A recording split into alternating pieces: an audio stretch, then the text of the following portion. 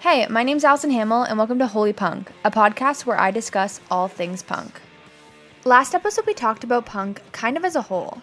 What is punk? Is it still alive? That sort of thing. In this episode, I'm going to discuss a major player in the punk movement, arguably who started punk and created the punk aesthetic as we know it today. That is the Sex Pistols. Now, if you don't know the Sex Pistols, well, then you're in the right place. Today we will go in depth and discuss who they are and why they became so popular in the industry. The Sex Pistols were a rock band formed in London in 1975 by manager Malcolm McLaren. Now, Malcolm McLaren's motive in starting this band was both to combine 60s pop music and 70s rock music, but also to promote his clothing brand that he created with Vivienne Westwood. Vivienne Westwood and Malcolm McLaren were at the forefront of punk fashion, starting with the launch of their first clothing brand in 1971. But we'll get much more into that in a later episode. The band quickly gained attraction as they gained a devoted teenage fanbase and lured in the British press with their unlikeness and rebelliousness. They were unlike any other bands during the late 70s. In 1976, they released their first single, Anarchy in the UK, which you can listen to now.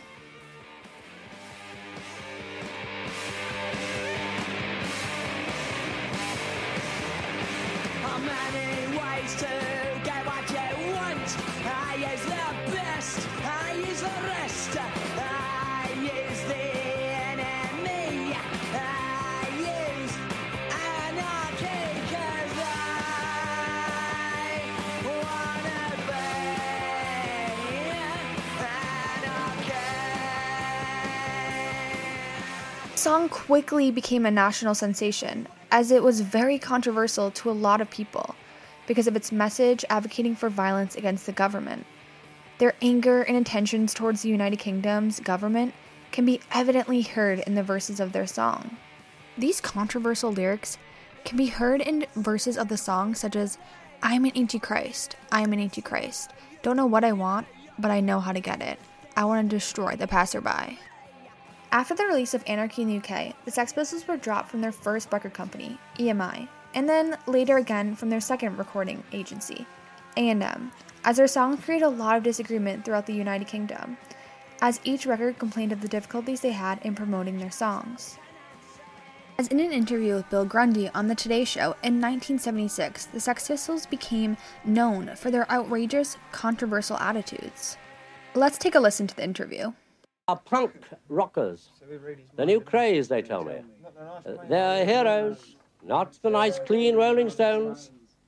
You see, they're as drunk as I am. They are clean by comparison. They're a group called the Sex Pistols, and I'm surrounded now by all of them. Just let us see the Sex Pistols in action. Have received £40,000 from a record company. Doesn't that seem to be slightly opposed to their anti-materialistic view of life? No, the more the merrier. Really? Oh, yeah. Well, tell me more about We it. fucking spent it, haven't we? I don't know, have you? Yeah. It's all gone Really? down the boozer. 40? Really? Good Lord. Now, I want to know one thing. What? Are you serious, or are you just trying to it's make me gone. laugh? Gone. Really? Yeah. No, but I mean about what you're doing. Oh, yeah. You are serious? Beethoven, Mozart, Bach and Brahms have all died. Ours, aren't they? Really? Yes. What are we saying, sir? Wonderful people. Are they? Oh, yes, they really turn us on. What do they do? Well, suppose they turn other people on. That's just their tough tricks. It's what? Nothing, a rude word. Next question. No. What was the rude word? Shit. Was it really? Good heavens, you frightened me to Oh, death. all right. See, What about play you girls games. behind? He's like your dad, isn't he, this geezer? Are you, Or your granddad. are you worried, or are you just enjoying yourself? Enjoying myself. Are you? Yeah. That's what I thought you were doing. Always wanted to meet you. Did you really? Yeah. We'll meet afterwards, shall we? You dirty sod. You dirty old man. Well, keep going, chick, keep going. Go on, you've got another 5 seconds. Say something You outrageous. dirty bastard. Go on, again. You dirty fucker. What a clever boy. What a Yeah. fucking rotter. Well, that's it for tonight. The other rocker, Abel, and I'm saying nothing else about him, will be back tomorrow. The interview caused a lot of outrage in the general public. It shocked people that groups such as the Sex Pistols were being broadcast on television, and it outraged them that they acted the way they did, with their swearing, sardonic, rude comments. In 1977, God Save the Queen, their second single, was released, and undoubtedly an anthem in the punk genre and created great controversy, which you're listening to right now.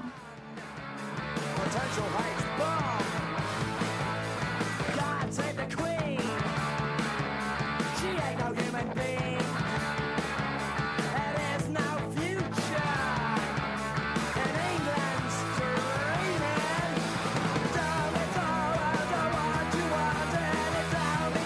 It became an iconic turning point for punk, as it went against the United Kingdom's social and political standpoints.